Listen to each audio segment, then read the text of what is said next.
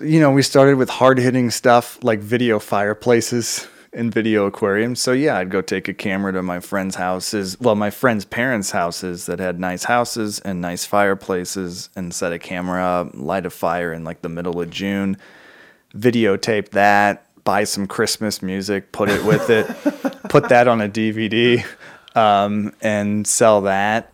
This is the Vance Cole Podcast. Welcome back to the podcast. I'm glad you're here.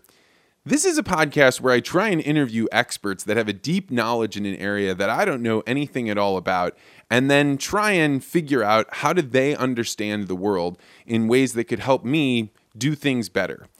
This week's interview is with a really unusual character named Jamie Salvatori.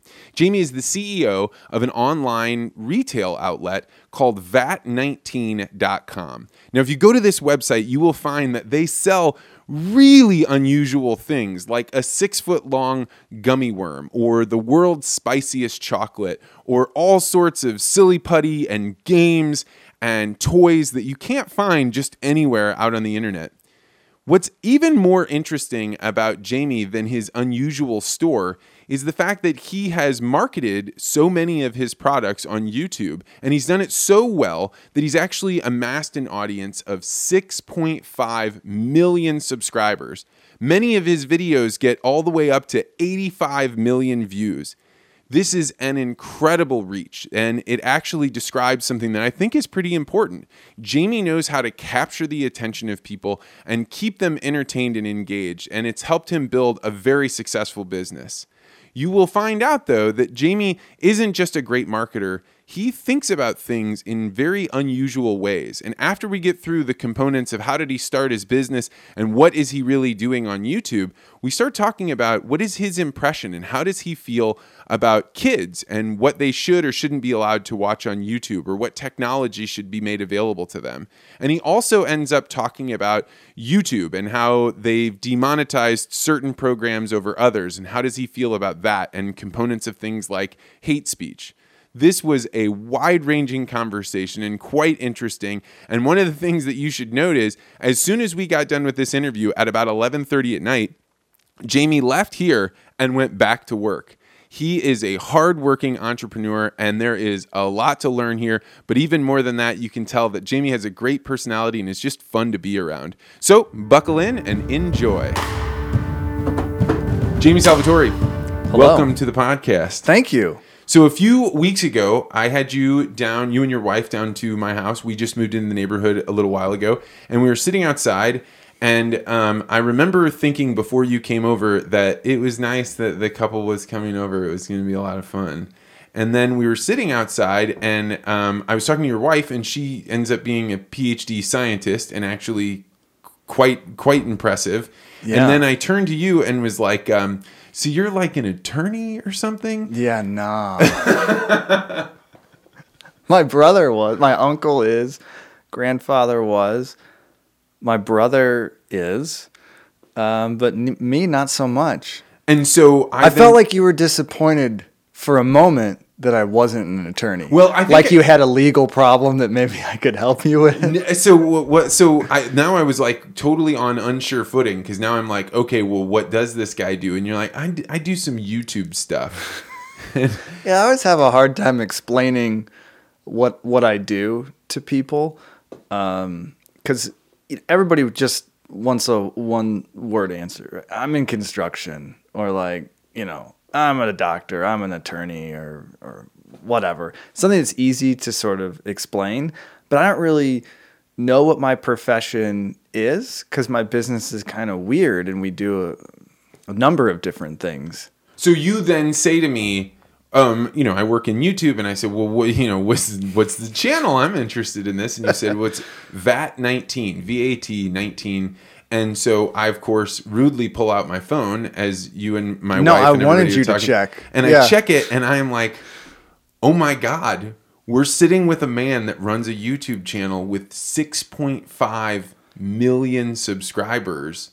Yeah. Like, you're bigger than Rhett and Link. This is unbelievable. No, and they've got more subscribers. I just looked it up this morning. They have 4.5 million. That might be on their, like, a second channel or like a crew channel or something, but their main channel is like 15 million Okay, or 20 million. In any like that. case, you have enough subscribers that millions and millions and millions of people see your views. And in fact, I was just looking it up this morning.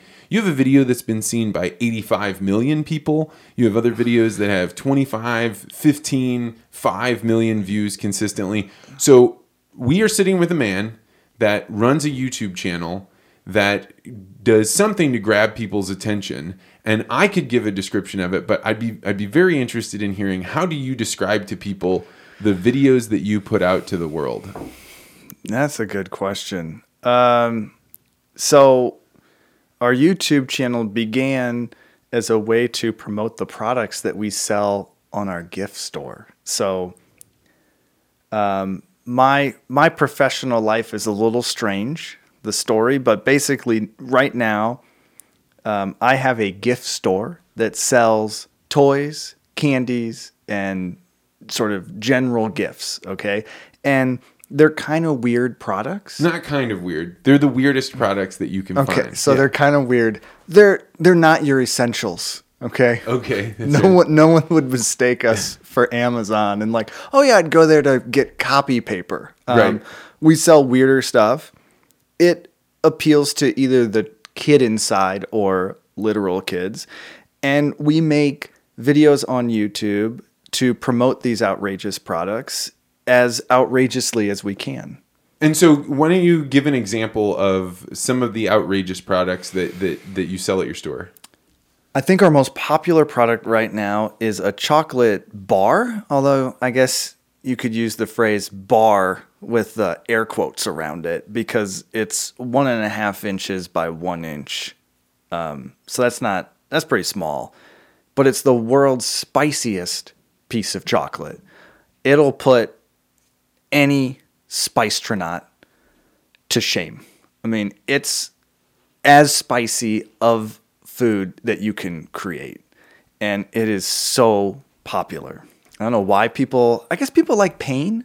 Are they like testing themselves, or they're just, someone tells you this is the spiciest thing in the world and you just want to try it and like see what happens to you. You know? So if you were trying to sell that chocolate, like, and you were an ordinary person, you'd be like, hey, I've got this chocolate bar. It's really spicy. Do you want to try this? But in your YouTube channel, that's not what you do. You feature these products in really unusual ways. Yeah, you got to grab people's attention. I've been kind of telling the folks at work that, we sort of, we sell a lot of candy and food, like in this world's hottest chocolate bar. We also sell the world's largest gummy bear, right? We've got one that weighs 26 pounds. It's like the size of a 4-year-old, it's giant gummy worms. Really just a 6-foot inflatable soccer ball, a lot of really kind of random but fun products. And when you want to sell something like that, you got to have fun with it, and you've got to, what am I trying to say? You have to grab people with something that is different and unusual. It's got to fit the product, right? The product's kind of weird, and so you can't just tell people that it's the spiciest chocolate bar in the world. You got to show them. So you got to eat it, and you got to try to eat a lot of it, and you're going to have to be in pain. You're going to have to suffer for those sales. And right? so to give an example of how you've done this, one of the ones that caught my attention. So I watched several hours of this right after you left. That's how we got to 6.5 million subscribers, because it's addictive. So right after you left, I'm sure that evening I stayed up and watched 2 hours of your videos, because once you start, you just can't. You're totally hooked. You're very, very good at this. But then even today I was watching some, and with that world's spiciest chocolate bar, you took a bunch of them, ground them up, and then put them in a chocolate fountain. Oh, that's right. I forgot about that. And then you would have your employees dip some sort of candy in it and then take a bite of it. And there's no mistaking, like, there's no actor on earth that could fake the level of intensity that they're going through. And it's so mesmerizing, because even though I can't smell or taste the chocolate, I'm like, that looks really, really intense. Yeah. We have to do it for real because we aren't good actors. We gotta method act. So I'm lucky that I've got employees willing to try that spicy stuff because it wreaks havoc on the way in and on the way out. Right? Oh, wow. It's not just for while you're recording. It's rough. And then you're doing other things outside of just like spicy stuff. Like one of the first videos I ever saw was when you made the world's largest bath bomb. Oh, yeah. And so I actually wasn't familiar with bath bombs, but this is like the concept of like you get a little ball and you drop it in your bath and then it makes suds and you can sit in it. Is that? Yeah. I wasn't that familiar with them either, but I think they're more popular with women than they are for men. And it's some sort of combination of like, is it baking soda and a couple other chemicals, and so you can sort of mold it into a thing, and then you can put fragrance in it, and you throw it into your bath, and I guess it fizzes. It's like a Alka-Seltzer tablet for your bathtub or something. I don't know. Women would understand this a lot better than I do. Well, that came about. That's a weird one because the video came first and the product came second. Okay. So, the pool at my house was broken, and we needed a new pool. And so I was sitting at dinner with my wife, Allison, and I said, "We're killing this pool, right? So, what could we do to this pool that you would never do to a pool that you cared about, right? Since we're getting rid of it anyways, and we're putting a new pool in." And she had the idea of a giant bath bomb, just making like a huge one because, it's probably going to mess up your pool as far as like the filters and whatever. I mean, you just wouldn't want to put that much like weird chemicals in your pool. So that was the idea. And then we started working backwards from there because most of our videos promote a product that we sell in our store. So it was like, what do we do? So I start looking into all these bath bombs. I'm like, they're all the same. I can't find any one that's like interesting or cool. So, eventually we came across a lady making black bath bombs. So you throw it into your bathtub and it turns it black. It kind of like dyes your bathtub black. And I was like, that's it. Let's make this giant bath bomb and have it turn my pool black. That'll be awesome. And, it barely worked. That was like super high stress level for like a few weeks. And so the video is essentially you have a bunch of people that get together and they figure out like how are we going to construct this cylinder, or not even a cylinder, like a sphere that you can then mix all the chemicals in to make a bath bomb, and then you buy, it looked like industrial ingredients to be able to put all this together. You make this bath bomb and then you drop it into your pool and it just explodes and makes black everywhere, and then your employees jump into the pool and start swimming around in it. Yeah, I think we all got a rash. Did you really? Yeah. I mean, everybody had to have wondered because it is black yeah, in there. I think,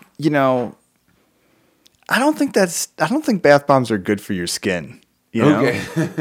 Well, maybe you're not supposed to stay in them for like 3 or 4 hours, which is what we ended up doing, because you're like, we just put this giant bath bomb in this pool. We're going to hang out for a while. But that was a ton of fun.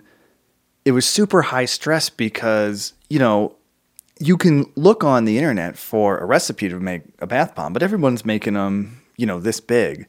We've got to make one that's 4 feet in diameter. I mean, it weighed 2,000 pounds. 2,000. So, yeah.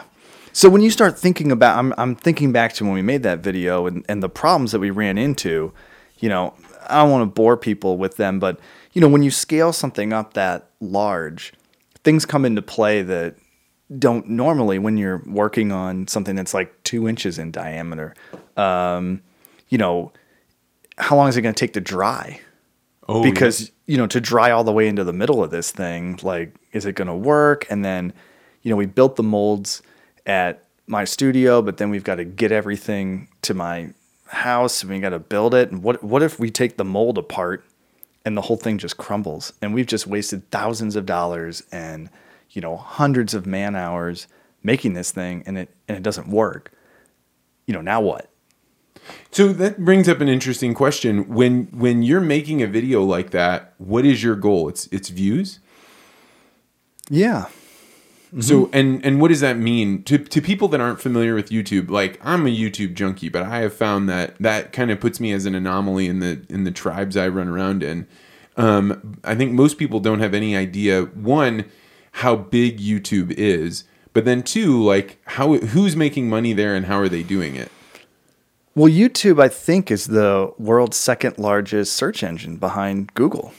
So it's gigantic. I can't remember the stats off the top of my head, but I think they've surpassed a billion unique visitors. What is it, a month or something like that? I mean, Facebook's at maybe 2 billion or something. YouTube's probably right around there. It's gigantic. I mean, I've been on YouTube and, obsessed with it for 10 years. And I come across YouTubers all the time that I've never heard of that are 2-3 times my size, that are getting hundreds of millions of views a month, have 10 million subscribers. I'm like, I've never even heard of this person because it's so giant that you might just, never get to that corner of YouTube. As far as who's making money on YouTube, I mean, a lot of people are. I think it's overblown how much money people are making on YouTube.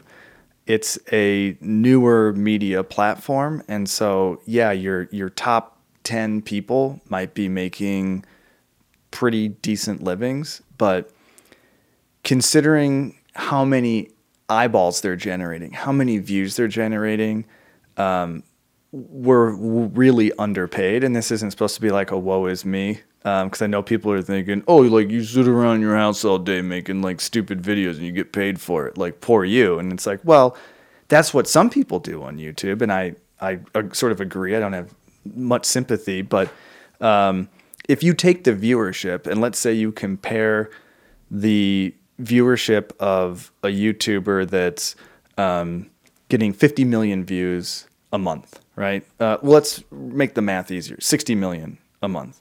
It's about 2 million a day. How many viewers does Rachel Maddow get each night on cable news? Yeah, it's not 2 million. Yeah. I don't think it's 2 million. Yeah. And what is it's she? Certainly not 30 days a week that she's getting 2 million. Yeah. What is she pulling in? 20, 25, 30 million a year? No YouTuber's making that much money. No way. So what's the difference between the eyeball on YouTube and the eyeball on cable? The only difference is the advertisers, still feel more comfortable on cable than they do on YouTube. And so they're just not willing to pay as much, or there are not as many advertisers there. So the price is a lot lower. But you can make a living on YouTube, but I think in general they're underpaid for the amount of exposure they get. And for your business model, you're more diversified than the kid that's making Let's Play videos, because you have both the videos that you're making, so there's viewership, then you have sponsors that actually say, hey, regardless of how many, well, we want you to get a certain number of views, but we're putting money up front as the same way a regular advertiser would, and then you actually sell things in your store. Yeah, so we do have 3 different sort of revenue streams there, but they're all predicated upon, the views from YouTube. I mean, if our views suddenly, go way down, then obviously the ad revenue from YouTube would go down. The sponsors will pay less because you're getting lower views, and the traffic coming to my store will be lower as well, and the revenue from the store will be lower. So the YouTube channel is the primary driver for our business. Well, I mean, this actually is one of the very first things that we talked about that night once I found out about your YouTube, which is, do you feel like you're in danger by having your channel or your ability to make money coming from, essentially Google? They can turn on or off that switch. Your business is always in danger. Okay. That's what I think. I mean, I don't think any business is ever really safe. I think that's why it needs, you know, good stewardship, right? You got to be thinking about it, caring about it. I haven't been in business that long compared to some other folks, probably about 17 years. I've already pivoted my business at least 3 times, and it was necessary each time, you know, so, and if I hadn't made those changes, the business would be dead. And what were you doing? You had a business before YouTube then? Yeah, we had like a family business that did video production. Oh. For companies here in St. Louis. So you would come to us and we'd make like a terrible video for you. You know, you got a car dealership? Yeah, I'll make that video. Oh, no kidding. You got, you need a video about sexual harassment? I'll make that video for you. Did you make that video? Yeah. Did you make it? Oh, of course. And so what is that like? You have scripts and then it's like, you know, should Roger come in the room? Blocked it all out. The worst were the medical videos. So these doctors would record themselves.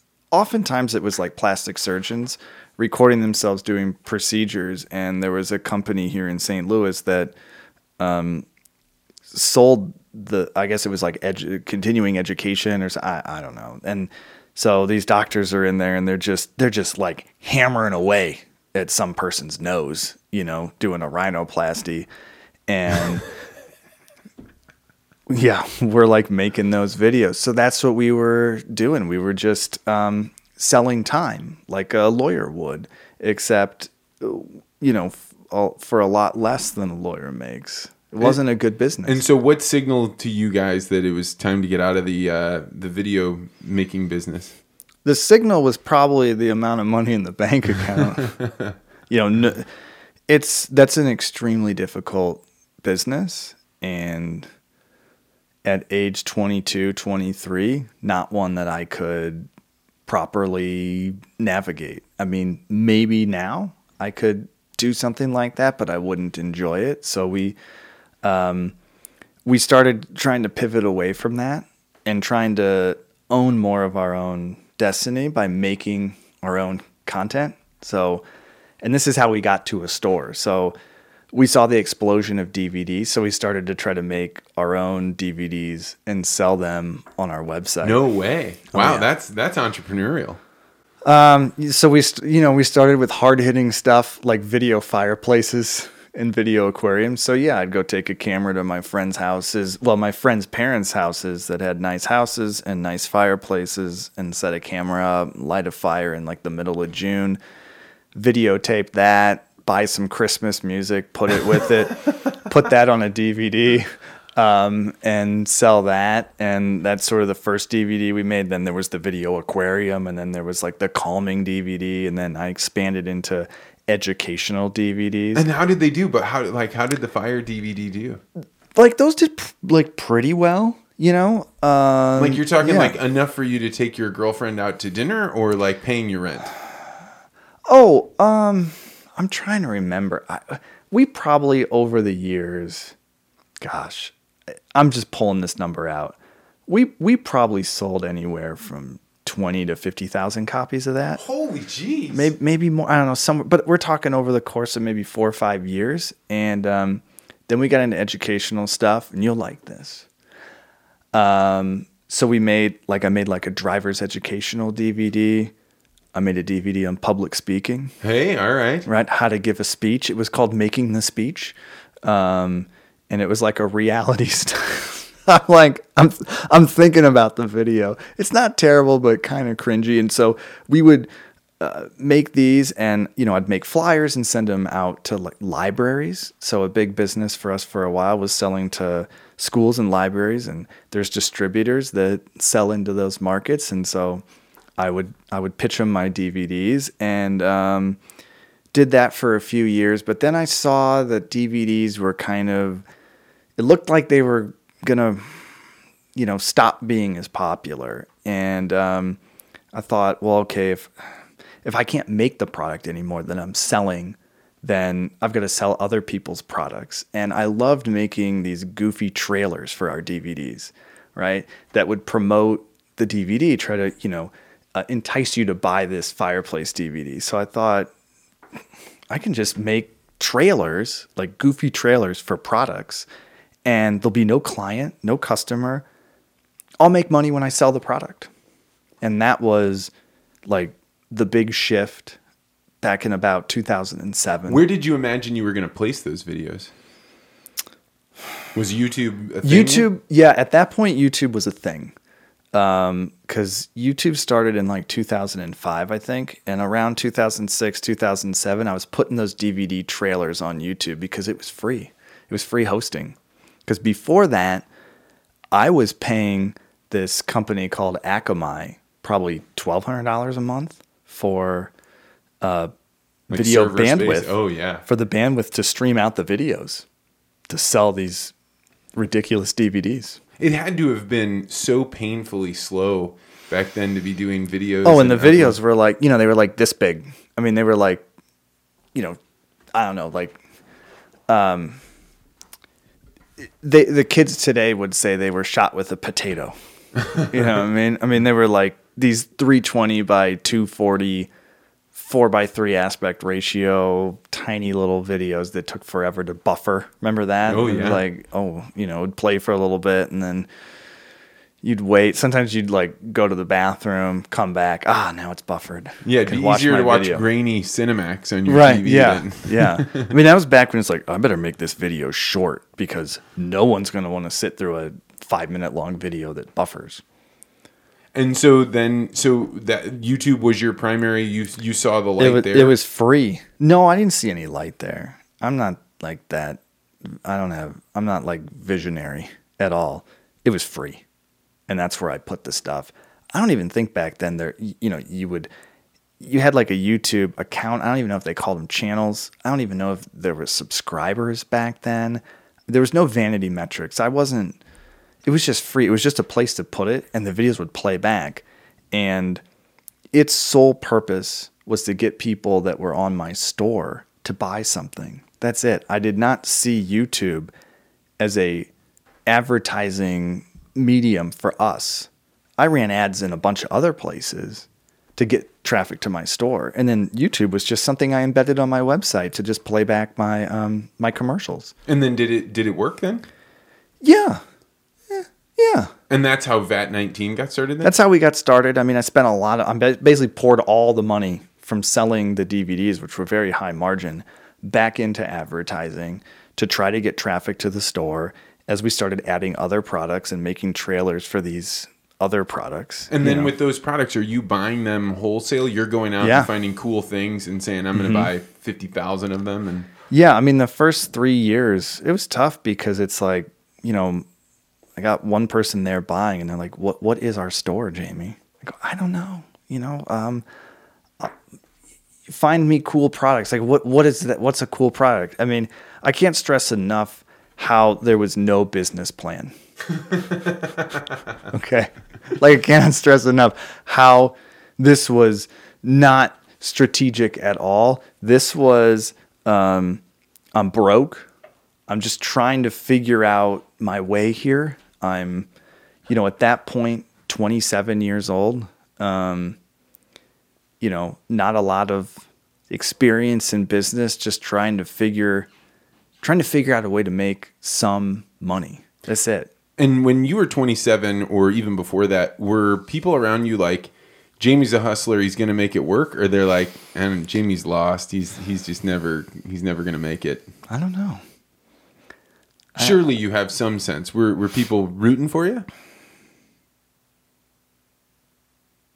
I don't know.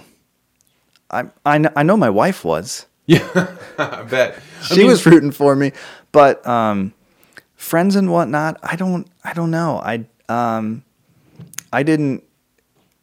I mean, this might make me sound like whatever, but I didn't really like solicit their opinion on my life and what I was trying to do. I don't know what the employees thought at that time. If they thought, oh, you had employees by that point. Well, it was a family business, and so we went from about 15 employees down to about 4. from the videos that you were making, the instructional videos. The for-hire business, the service-based business, had about 15 people. September 11th came along, and every advertiser in the country was like,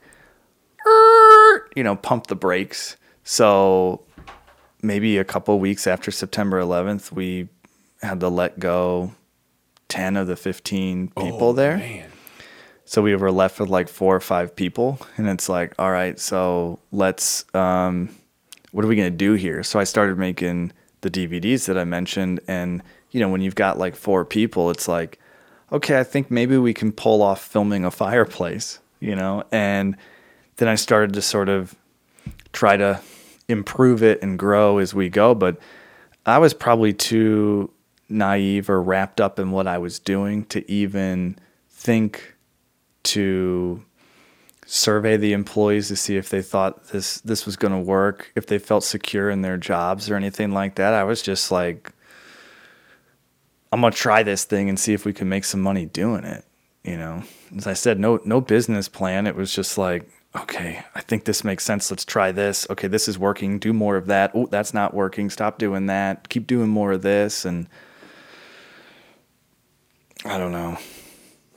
Well, then when did the thing start to settle out and you started to say, hey, things are going, they're heading up? Was there a big turning point?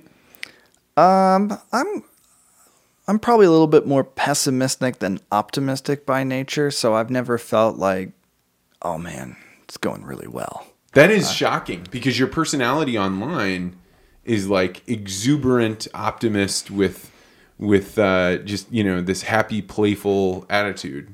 You know how people can like trick, the mind over body? You can sort of, if you start, thinking that you're sick, you become sick type of thing. So that's my technique. Okay. Oh, this is going to be awesome. This is going to work. This is going to be awesome. This is going to be great. And then maybe it turns out well, but deep down, I'm never like, oh, we got this. Business is doing great. We're awesome. It's more like, oh crap, oh crap, oh crap, oh crap, oh crap, oh God. Oh, most of the time that's what's really going on. Because I just feel like any business, you're a couple bad decisions away from ruining the entire thing. How many employees do you have now? 23 or 24, 25, somewhere like that. And what are they doing all day? God only knows, right? Well, I mean, the reason I ask is because a big shtick in your show is that you stop by people's offices and you're like, hey, you can either hold this sucker that's like flaming hot in your mouth, or you can lick my toe. And so that brings up a couple of interesting questions. Right. One of which is, what are those employees doing before you walk in there? But then second is, when you hire someone, do they sign a waiver that they're going to be exposed to potentially dangerous and somewhat weird working conditions? Is that something I should do? I don't know. Maybe I should. I may interview a lawyer and ask them. I can. So, we've got employees there that focus on the store aspect of things. We have our own warehouse, so I've got warehouse employees that are shipping out all the things that we sell. And then there's a lot of folks there working on the videos, So, yesterday, for instance, we shot an episode of a new series we've been working on.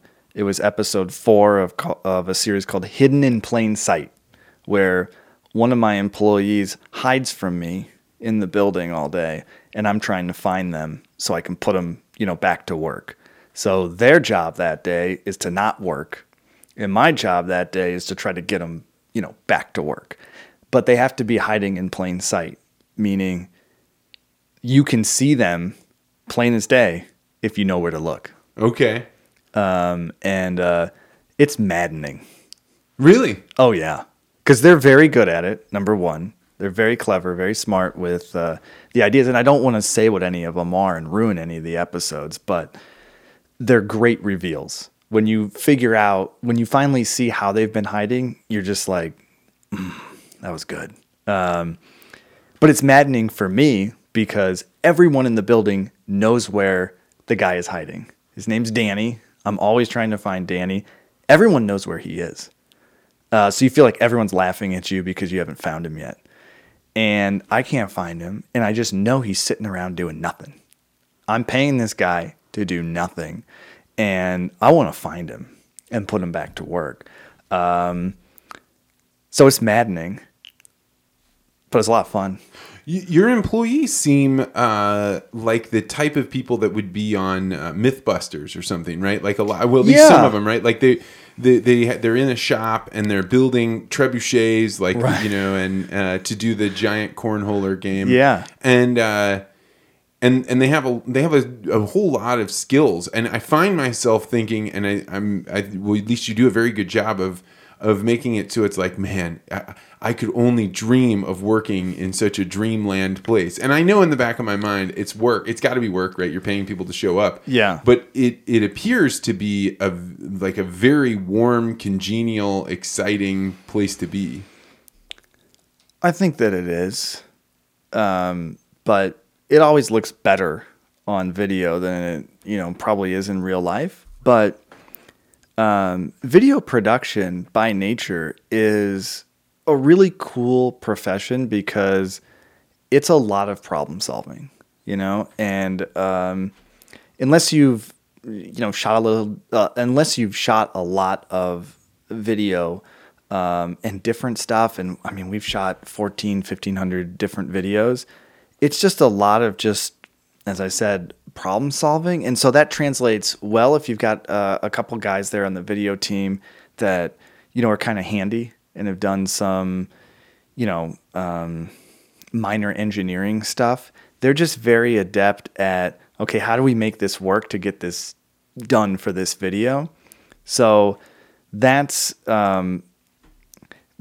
I mean, to give a good example is not only did they build a trebuchet, but one time you wanted to make Jell-O that you could swim in. So you made a giant vat, and they had to boil the water. So they took these big 55-gallon drums, and they built stilts that you could then put a burner underneath it. But then the question becomes, all right, well, how do you chill the Jell-O fast enough so that you can get it to turn into that gelatinous material?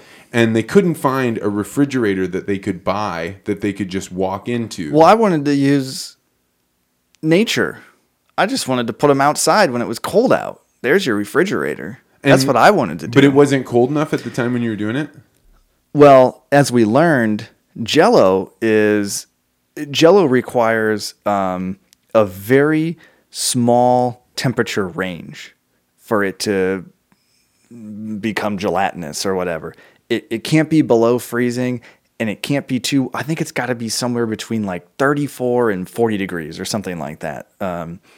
So you're going to have a hard time finding weather that's going to cooperate. That like over a 12-hour period is going to be right in that range. So we went looking for a refrigerated truck, and but see, this is the thing. The smart thing would have been to get a giant container that could fit inside of the refrigerated truck. But, we already had the container, already spent the money on that, couldn't return it. So we just built a refrigerator inside our studio. We just sort of built a frame and put a bunch of styrofoam around it, and then got an air conditioner. And then you can get this little gadget. I think it was called the CoolBot. And the CoolBot fools your air conditioner into running constantly, right? So we just got a little window unit air conditioner, put it on this styrofoam sort of cube, and you fool the CoolBot, and you tell the CoolBot, the CoolBot tells the air conditioner, I think, hey, it's still 70 degrees in here, and the air conditioner is trying to make it 65, so it just runs nonstop. But that air conditioner can make, a small space, I don't know, whatever that was, 35 square feet or whatever. Yeah.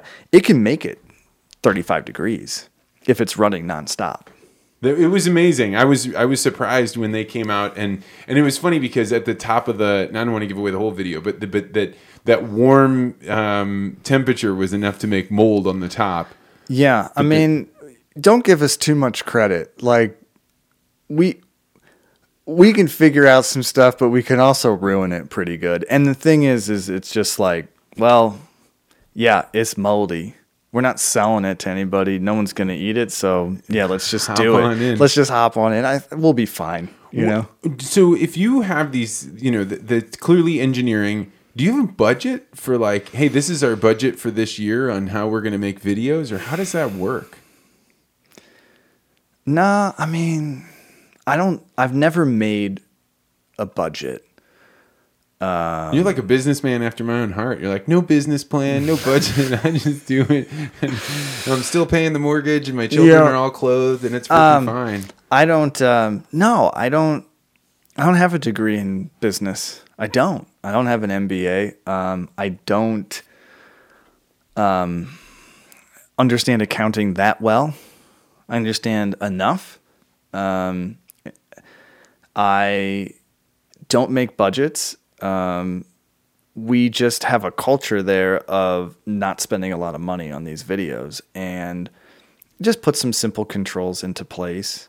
I think I've basically told them, I don't know what the dollar amount is, but it's somewhere between like $250 and $500, where I'm like, if you want to spend more than that amount of money on something, you got to come in and talk to me first. Simple as that. So like on the Jell-O one, they were like, okay, Jamie, it's going to cost $1,500 for all the Jell-O. Do you want to do it? I'm like, yeah, buy it. So that was $1,500 for the Jell-O. It was like 2,000 pounds or something like that. Yeah, it was something I mean, maybe crazy. it was more than that. Wow. Yeah, but I felt deep down that video was going to do well and get a lot of views. So at this point, what is doing well for you? I mean, when you look million at views. A million views. That's what I'd love every video to get 1 million views within 30 days. And within 30, and how many videos are you putting out in, say, a week? We're trying to get to 11 videos every 4 weeks. So what's that? 2.75 or something a week. It makes me wonder, like, so one of the thoughts that I have about the work that you're doing that's got to be really difficult is what's cool in the world changes, and what's cool on YouTube changes even faster. And yet you've been able to stay on top of that wave for a really long time. How, or at least well enough to be where you're at. We've had a lot of ups and downs. Really? It's not been up the whole time. No. What is it like to have it down? What do you mean? It's depressing. No, I guess I don't mean how did it feel. I mean you're putting up videos and people just aren't watching. Right. Yeah. And that sucks. And when was the last one of those? Today. Really? Yeah. I mean, I watched 5 or 6 hours. So right. So that's maybe 40 views. I need like 3 million or 4 million a day. You're talking, so that's what your business requires, 3 to 4 million a day? No, I wouldn't say it requires, but that's what, we're hoping for, what we're striving for. It's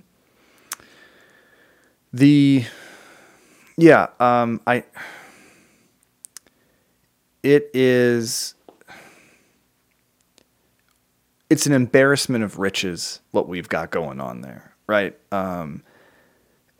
So I try to keep that in perspective. But I think it's human nature. You get accustomed to something pretty quickly. And so, if it deviate from that norm, it can have a pretty profound impact. I'll give you an example. Maybe about 6 months ago, we were in a real downward trend on YouTube. Videos were getting maybe 300 to 500,000 views in 30 days.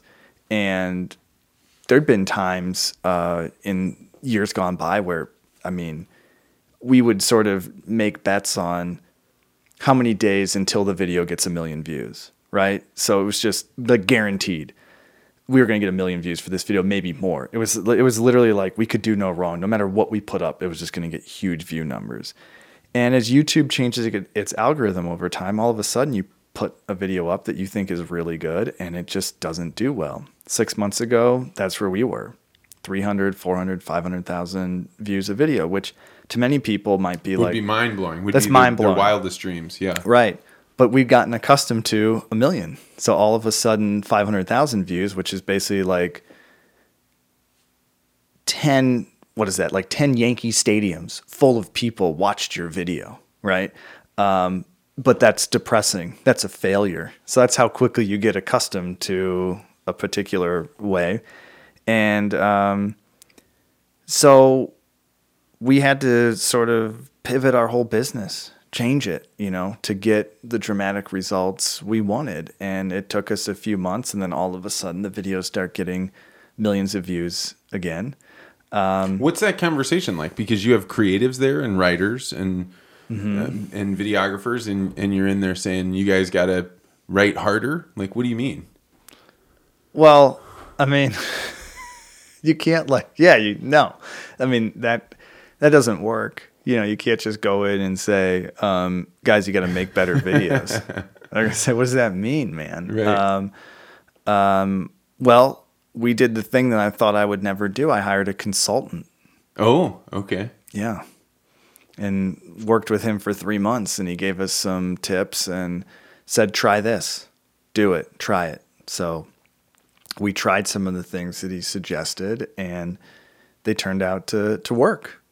And so once everybody saw that, it's easy to get the buy-in and say, guys, okay, we got to go from this mode of making videos and shift it all the way over to this mode. Can you describe any of that, like the changes? So we, it's kind of like inside baseball sort of YouTube stuff, but in a nutshell, we went from making videos that were 1 or 2 minutes long to ones that were over 10 minutes long. Mm-hmm. That was, and then we started doing a lot of testing. Who's watching your videos? I mean, you kind of alluded to. I think it's kids. Do you get demographic information? You do from YouTube, but what a joke, because they start at age 13, because you're not supposed to be. You're supposed to be over 13 to be on YouTube. It's funny that you're bringing up how old people are, and that it's a joke that you don't actually know, because I was telling Annie that you and I were going to do this interview, and I was telling her that, the children must love this. And she was like, well, how would you know? And I'm like, the demographic information on the back end of YouTube. And she's like, but how does YouTube know if it's a kid or not? And I was like, you just don't know anything about technology. Your wife's smart. Yeah. So, right? So you really don't know who those Yankee Stadium full of people are. Do you get noticed when you're out on the street? Yeah.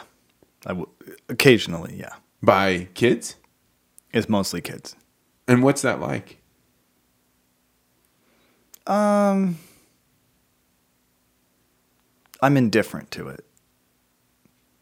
I didn't expect that as an answer. Meaning you're like, hi kid, go No, on. I think it's great that they watch. Like I'm just like, that's awesome. Thanks for being a fan. Thanks for watching. They want to take a picture. They want an autograph or whatever. I'll do it. But I don't walk away from that sort of jumping up in the air and kicking my heels and being like, oh, I'm recognizable, or I've been noticed or something like that. That doesn't do anything for like my ego or my level of happiness or anything like that. So, yeah, because that's something you learned, or is that? I guess it's just the way I am. Like, man, that has got to be super, super healthy, because I would imagine the celebrity that comes along with YouTube can be a terrible gamble that people play or bet. I think it Faustian could. Yeah, I bet it could be. I mean, you do see that, right? I mean, it happens all the time. People can't sort of handle celebrity, and not that we're celebrities by any stretch. I mean, I know that. I've had those moments where kids come on tours to our facility, and I'll like walk up to meet them, and the kids will they'll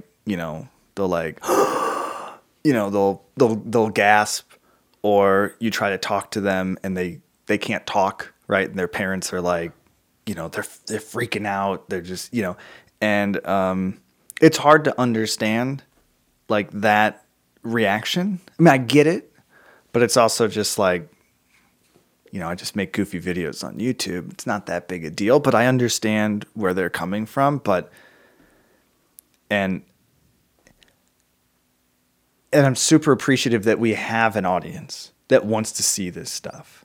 But and I don't want to make it sound like I don't care about them. I do. I'm just indifferent to it. Doesn't I don't get a buzz out of it, an ego lift, anything like that. To me this is wonderful, right? It's very humble, and it seems genuine, and probably keeps you makes you a more normal person. And it also it's a funny thing, because if you had walked around your neighborhood, there's no way people have any concept when you're taking your walk that you're well known to millions of children.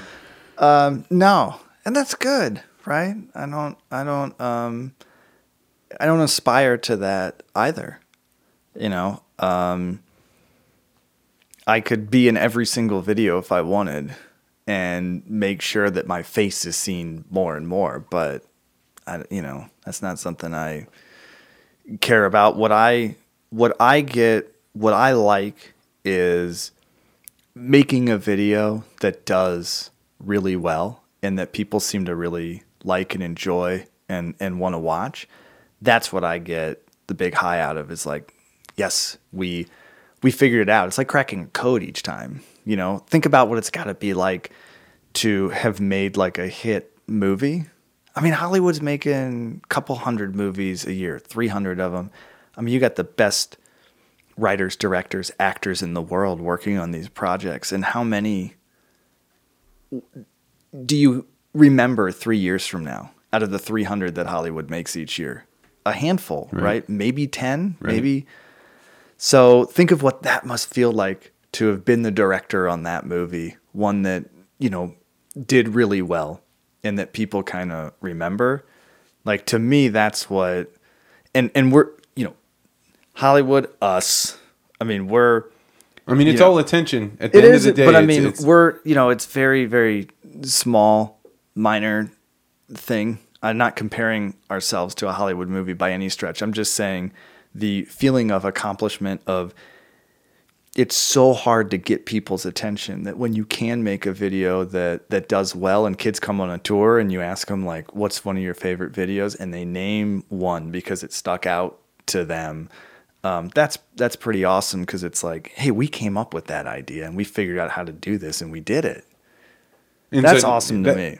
So one of the things that I often talk about is that attention is the most valuable thing that you own. And whatever you're paying attention to is whatever you think of is the most important thing that you could be doing at that moment. Because if you could think of something more important to be doing at that moment, you'd be doing it.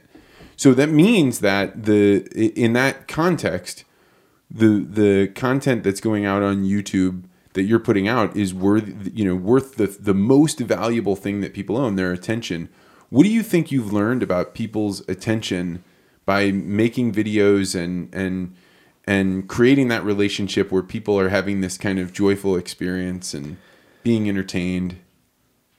I've learned that I've got a lot more to learn. You get really cool data from YouTube. You get second by second retention information. So you can see this amazing graph of how many people were watching the video at that point of the video. So it starts out at 100% and it starts sort of dropping as time moves on. And you can see big dips, right? Oh, when we hit to this point of the video, everyone dropped off and stopped watching. Or, oh my gosh, look at how long everyone kept watching till the very end.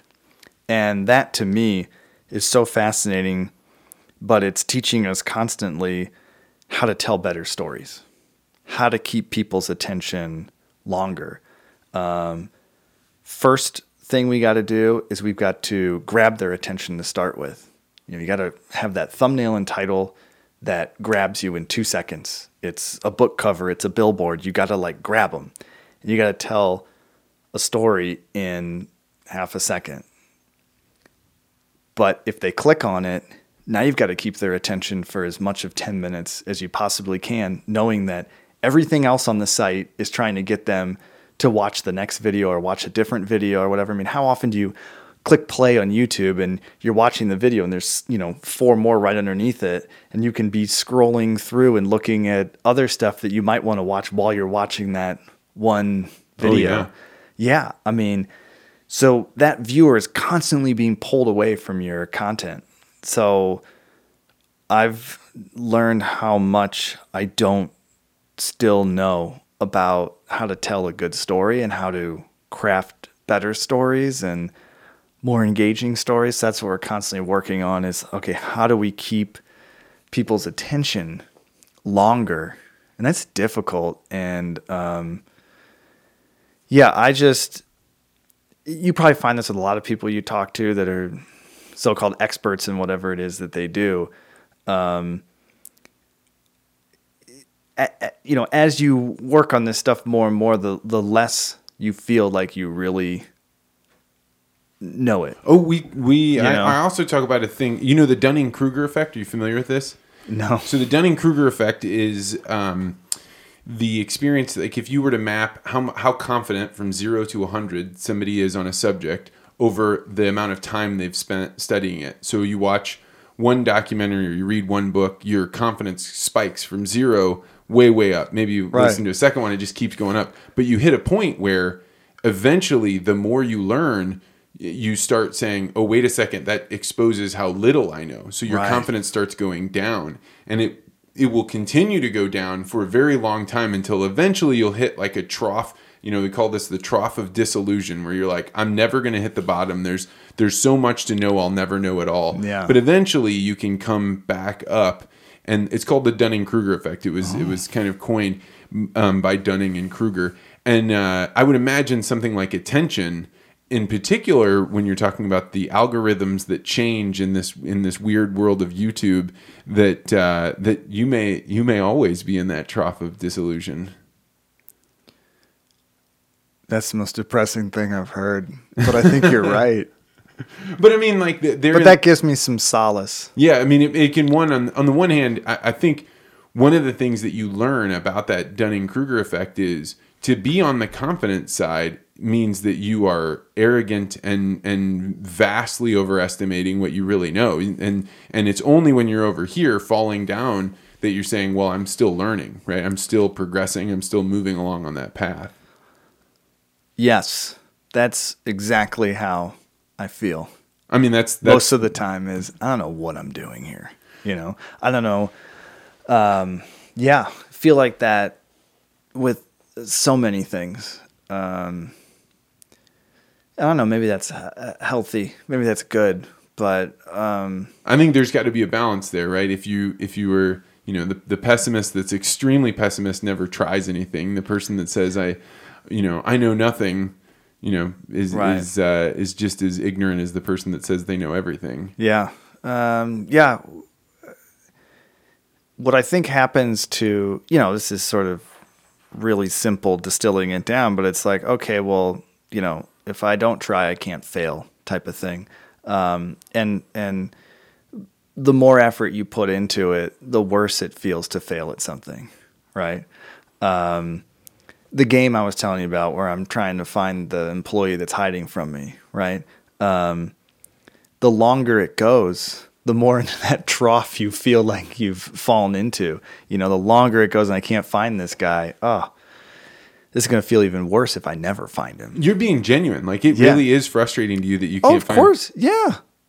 Okay. I mean, I had to be like, well, maybe he's just doing a shtick here. Like, I can't find him. And then there's singing music in the background. You legit are saying, like, I get frustrated with the fact that I can't find him. It's my building, right? I know the whole building, top to bottom. There aren't rooms in there that, like, I don't know where they are. I mean, it'd be like your house. It'd be like inviting me over to your house and then you counting the 10. I go hide somewhere and then you can't find me for 7 hours. You'd be like, where is he? And then to make it even worse, it's like, I'm not hiding.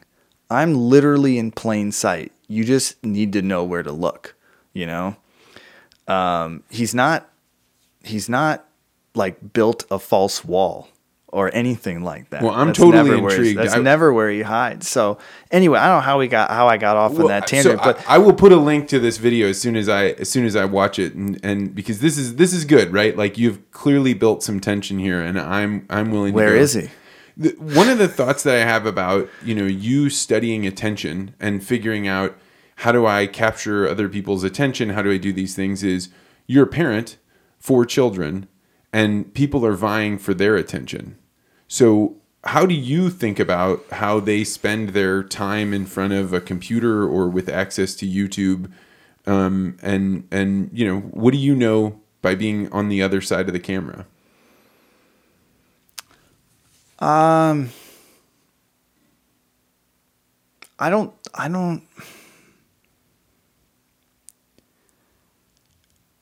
think YouTube's fine.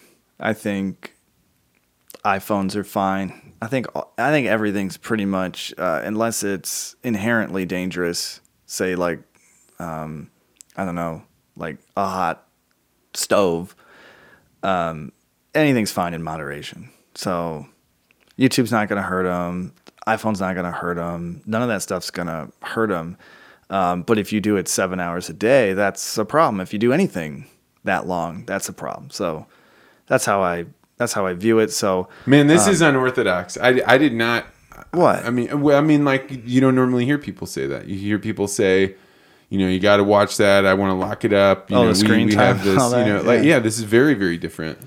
Well, I'm not saying that. I'm just saying. You can keep going with it. I'm not telling you this is bad advice. I'm just saying. I think we figured out all these things, a long time ago as sort of a culture, a species. It's just, and we have them all in sort of, phrases or whatever, everything in moderation. Boom. You can live your life by that. We figured that out. Just like, can't do any one thing too much. Podcasts are awesome, but you can't do it 12 hours a day. Die. Do you find yourself telling your kids there are certain channels they can't watch? Sometimes. My wife's not going to like this, but... Dude, my wife never listens. Don't worry. At least not this far into it, That's right, yeah. So when I was growing up, the big fear, I think, was violence in video games, right? Or maybe it was satanic themes in video games or something. And we had Doom and all that. Yeah, stuff. and then like, bad language in rap songs and all this, and Tipper Gore with her rating system on CDs or whatever. What was it? Parental guidance or something, or some sort of. They had the explicit lyrics. Explicit lyrics, and that it was just like told you that told you which ones to buy. Right. That was a big sticker that said, "Buy me, 13-year-old Jamie. That's buy right. this," and I'm like, and none of that caused any harm. Like, I think I was 14 years old, and so my parents were divorced. I think my dad showed me the movie Basic Instinct. I was like 14 or something, I'm pretty normal, it didn't ruin me or whatever. I just think these things like language, sex, whatever, I just don't think there are any words that are like bad. I don't think in polite company, right? Your 5-year-old shouldn't be dropping F-bombs everywhere they go. But generally speaking, I don't think there's a problem with them hearing it. They should just know when it's appropriate to say it and when it's not appropriate to say it. That's all. So I don't know. I just don't think keeping kids away from these subjects is protecting them. I think it's sort of coddling them from what's going to happen later on in life. So the concept of family friendly, that's not one that you... Well, I understand that the majority of people don't agree with what I'm saying. So I don't have I make content that falls under those guidelines. But I know that there's a lot of content on YouTube that my kids have access to that wouldn't be considered family friendly. And I don't necessarily have a problem with my kids seeing that stuff. And I know that that's sort of appealing, especially as my kids get older and become teenagers. They're going to want to watch more and more sort of taboo type of content.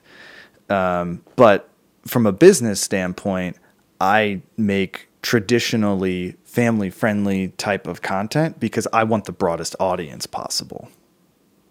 So it's just like a business move that I wouldn't say is like antithetical to my beliefs on this, because I'm not saying that content needs to be explicit in order to be good. I just don't think we necessarily have to shield kids from it. I mean, it's interesting that you have this perspective, in most of all because, I mean, your content could be watched by a 10-year-old that wouldn't see anything in there that, yeah, I mean, it's very, there's no bad language. It's all kind of fun and games. It's all kind of happiness. You're wincing. You don't think? No, I like Disney movies. I like Pixar movies. I also like incredibly violent movies too. I mean, we can all be a lot of different things, I don't know. Walt Disney probably watched porn. I don't know. That's a good... Yeah. I don't know, but I'm guessing he did and didn't think that it was... he probably thought, oh, this probably wouldn't... This isn't good for the kids, but it's not... I don't think it's not okay for me. Yeah, I don't think he... it's like, okay, his business is going to be, super family friendly, but he might have, like, differing points of view. I mean, I think that's okay. I think most evangelical preachers would agree with me on that, because I think for business, they project a certain point of view, but I think... in their real life, they have they live a different set of values, perhaps. Okay, so in the same vein of family friendly is the idea of privacy. So you have a lot of kids that are able to make videos really high quality. They're filming themselves playing video games. They're doing all kinds of stuff. What, from your vantage point, do you have concerns about kids getting out on social media at an early young age? You're so pensive. I've never had a guest that's so... I'm thinking about these long, drawn-out pauses. Sorry. I'm sitting there wondering, do I need to cut these out for people? Or you might, no, by all means. I would be terrible on radio. I don't have a yes/no on that. Well, maybe what are the things people should consider? Well, it's no good... obviously, when a kid goes and puts himself out there online and then gets sort of bullied by the comments and ends up killing themselves. That's what I think about as like, that's terrible. And then, so that's the bad side. All right, so that's the risk you're taking. What's the potential reward? I don't know if the reward's high enough. I'm not sure for a child, What is the reward? I guess they're learning skills, which is great. Maybe learning the skill of coping with sort of negative comments and criticism is pretty worthwhile life skill. The money that they might make is definitely a good reward, but most guys going out into business that are sort of quote unquote risking everything. A 35-year-old guy quits his job, starts a business. I'm risking everything. It's not risking his life usually. It might be risking a bunch of money, mortgage, stuff like that. But these kids seem a lot more fragile because they're just so much younger, and taking that kind of online abuse, maybe that risk isn't worth the reward. So I'm not sure. I think the parent just has to kind of look at that and say, okay, what's the makeup of my child? Do I think they can handle it? Should I just disable comments so no one can comment on what my kid's doing? I'll give you a little story. When I was maybe 12 or 13, I was a computer dork. I had what was called a BBS, which stands for a bulletin board system. I don't know if you're familiar. Yeah, I know. Okay. Yeah, Okay. yeah. So I had one at my house, right? Got my mom to install a second phone you were line. advanced. So kids could call up this thing. And you know, I remember I was 13 or 14, and my handle on this system was Black September. Okay, that's what I chose. I'd read a book about it, so being 14, I thought I'd be cool, right, and name my handle Black September. Not really fully understanding, you're 14, you do stupid things. I don't know what that is. I'm trying to remember. Let me look it up. I think it refers to a terrorist event perpetrated against Jewish people. Sorry. Okay. Black September was a Palestinian militant organization founded in 1970. Oh, man. Okay. It was responsible So, yeah. for the assassination of a Jordanian prime minister and blah, blah, blah. It's when a bunch of Israeli athletes and officials were kidnapped and killed during the 1972 Summer Olympics. Okay. And I'm not a religious person, but my mom was Jewish, so I thought I was sort of being like ironic, calling my handle Black September. Okay, not really understanding what I was like doing by picking that, but I was just like, I don't know, being stupid and ironic.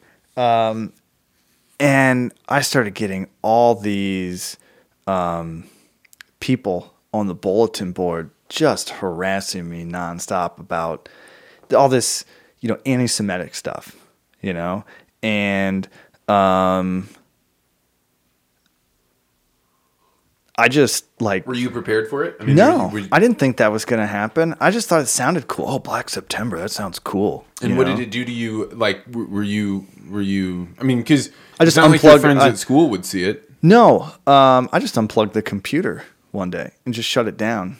And people kept calling that phone number for like 6 months trying to get onto the bulletin board. So I was really hurt by it. I was like, this person doesn't know me, and they're saying all these terrible things about me because our family's Jewish, and it was terrible. But I could just turn it off. I could make it go away. I just unplugged the phone line, and so it just sort of went away. And so the reason why I bring up that story is because the kids today, is there an off button for that stuff? I don't think there is anymore.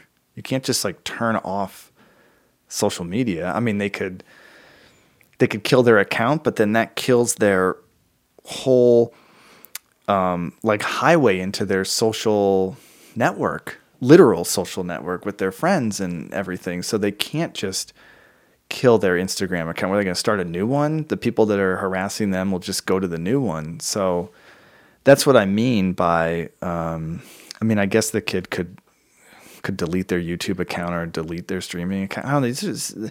I haven't thought enough about these things, but I think they're complicated topics. And Do you have access to your kids' social media accounts? I don't know I don't think they have social media accounts, or maybe if they do, they're all set sort of private or whatever. But yeah, I guess through my actions of not really wanting my kids to do this stuff, I don't think it's good for them. And I remember reading something about like a lot of the guys that work out in Silicon Valley send their kids to schools that, don't have iPads. Yet the school my kids go to, they're like, every child has an iPad. They're just like, this is great. And the people that work at Apple that invented the iPad are like, I don't think these are good for kids. I don't know if these are the best devices. Kids being in front of screens all day learning off it is great. Again, everything in moderation. I don't think the trade-off, you talked about privacy. I don't know if it's totally worth it, especially for a kid, so yeah, I don't know. I don't know if you should be creating content at that age because again, I think the risk might be too high versus the reward. I mean, I made some really stupid videos when I was 13, 14, 15 years old. Thankfully, you can't find them anywhere. You know, you're finding yourself, you're finding your way at that age. And do you want everybody seeing that? I don't know. Yeah, I mean, it does seem like, and I don't think it'll ever happen, but it does seem like it'd be really nice if kids could hit a reset button at 15 or 16 and just be like, you know, and just sort of don't get yeah, that. just like you got this big like undo button they can press, and it's just like or at any point, and it just sort of wipes your whole digital life clean. That would be cool.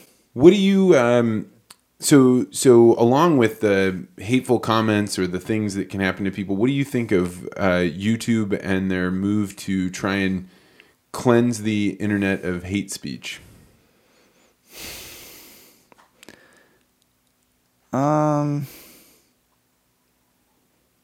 I don't. Well,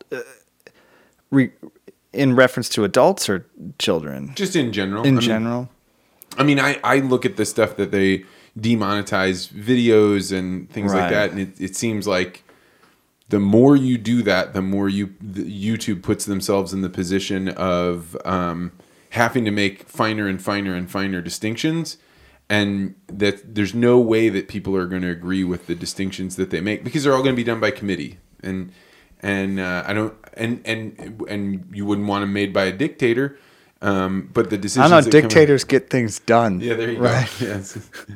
So I mean, I guess I just wonder about decision made. Yeah. You live in a world where if somebody decides that your videos are somehow insulting to somebody, we've had that. Shut off. You've had videos shut down. We've had video. Well, not we've had them demonetized for what? You know, we made a video that had some like zombies in them, and they thought it was too gory. We had one video where we were testing the efficacy of CBD oil against spicy things to see if you took some CBD oil, if you could then eat something really spicy and have it not hurt as much. And they demonetized that because it had to do with CBD oil. Completely legal. Right. Yeah. And they... Doesn't matter. It's their platform. I mean, to sort of answer your question about hate speech, I don't think any person has a right to not be offended. I think the simplest solution is to,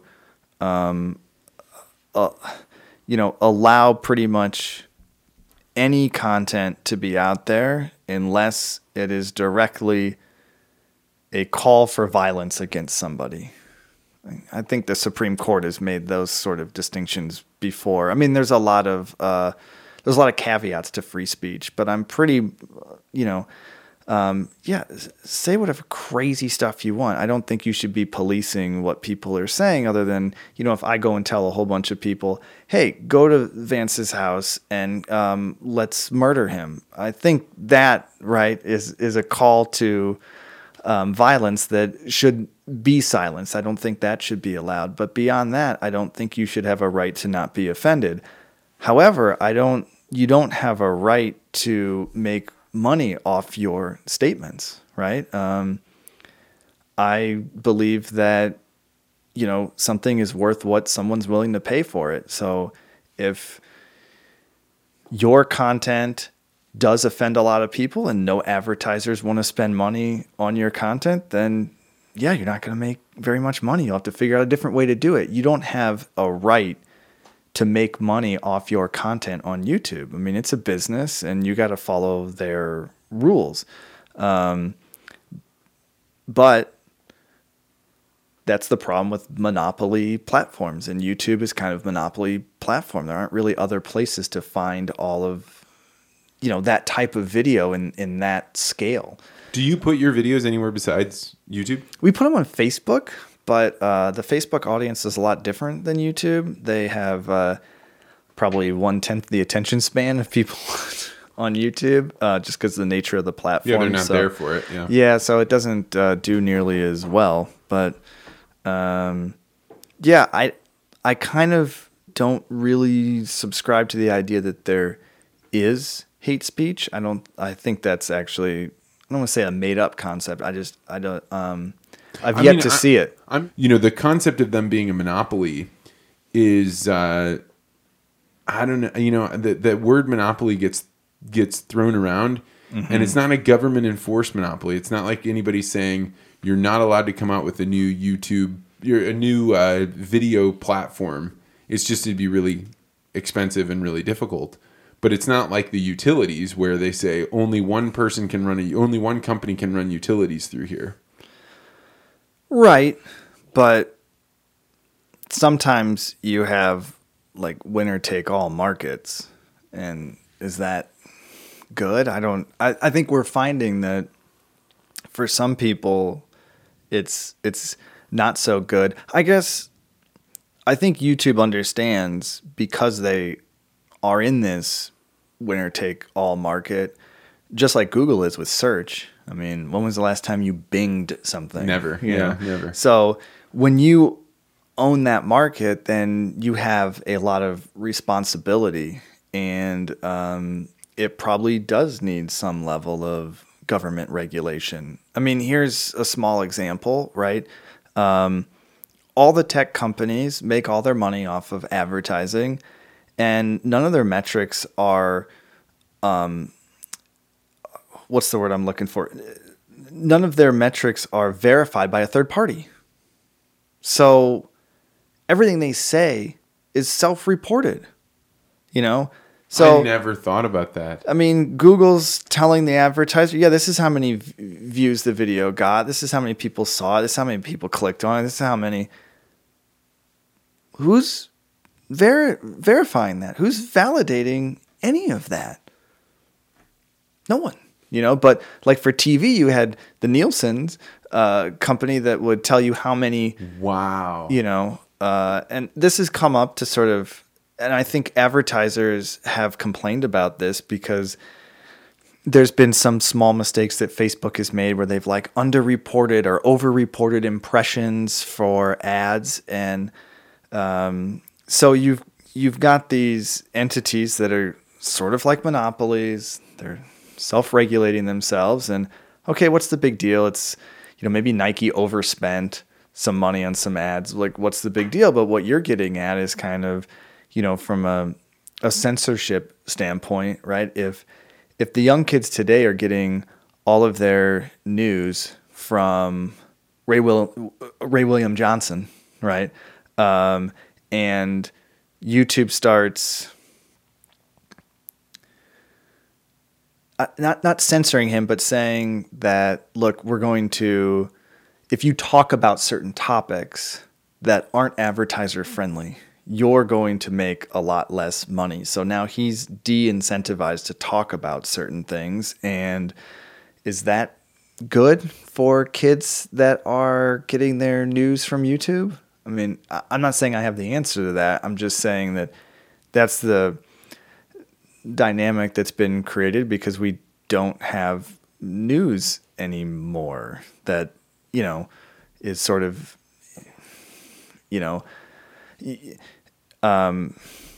That's interesting. So you just said we don't have news anymore. When was the last time you watched CNN or Fox? I'm while getting a haircut. Yeah, right. Or in the airport. I mean, I talk about like the only time I ever would see CNN or Fox would be in the airport. And I can tell what part of the country I'm in based on what are they showing on the airport. Right. Is it Fox? Is it CNN? It's exactly right. Is it NBC? Yeah, and other than that, I would never go there to get my news. That's where I see it is on Reddit. But we're a headline sort of. I mean, back to I can't remember the names of the two guys. But if we're getting all our news from reading headlines on Reddit, and we think that we know something, then Dunning-Kruger. Dunning-Kruger, right? We're all 100% confident in everything because we read a headline that morning about it. It's good. Makes for a good informed population, I don't know what the effects are going to be of this 50 years down the road. I don't know.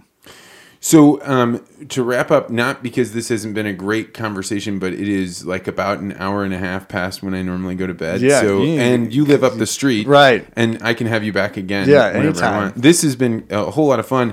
if you were going to point out to people, in addition to VAT19, which I'll link to in the subscription or in the notes, what are some corners of YouTube that people should go check out just to go see? Like, keep in mind a lot of people that are listening are listening as opposed to YouTube fans, and so they don't know necessarily very much about YouTube.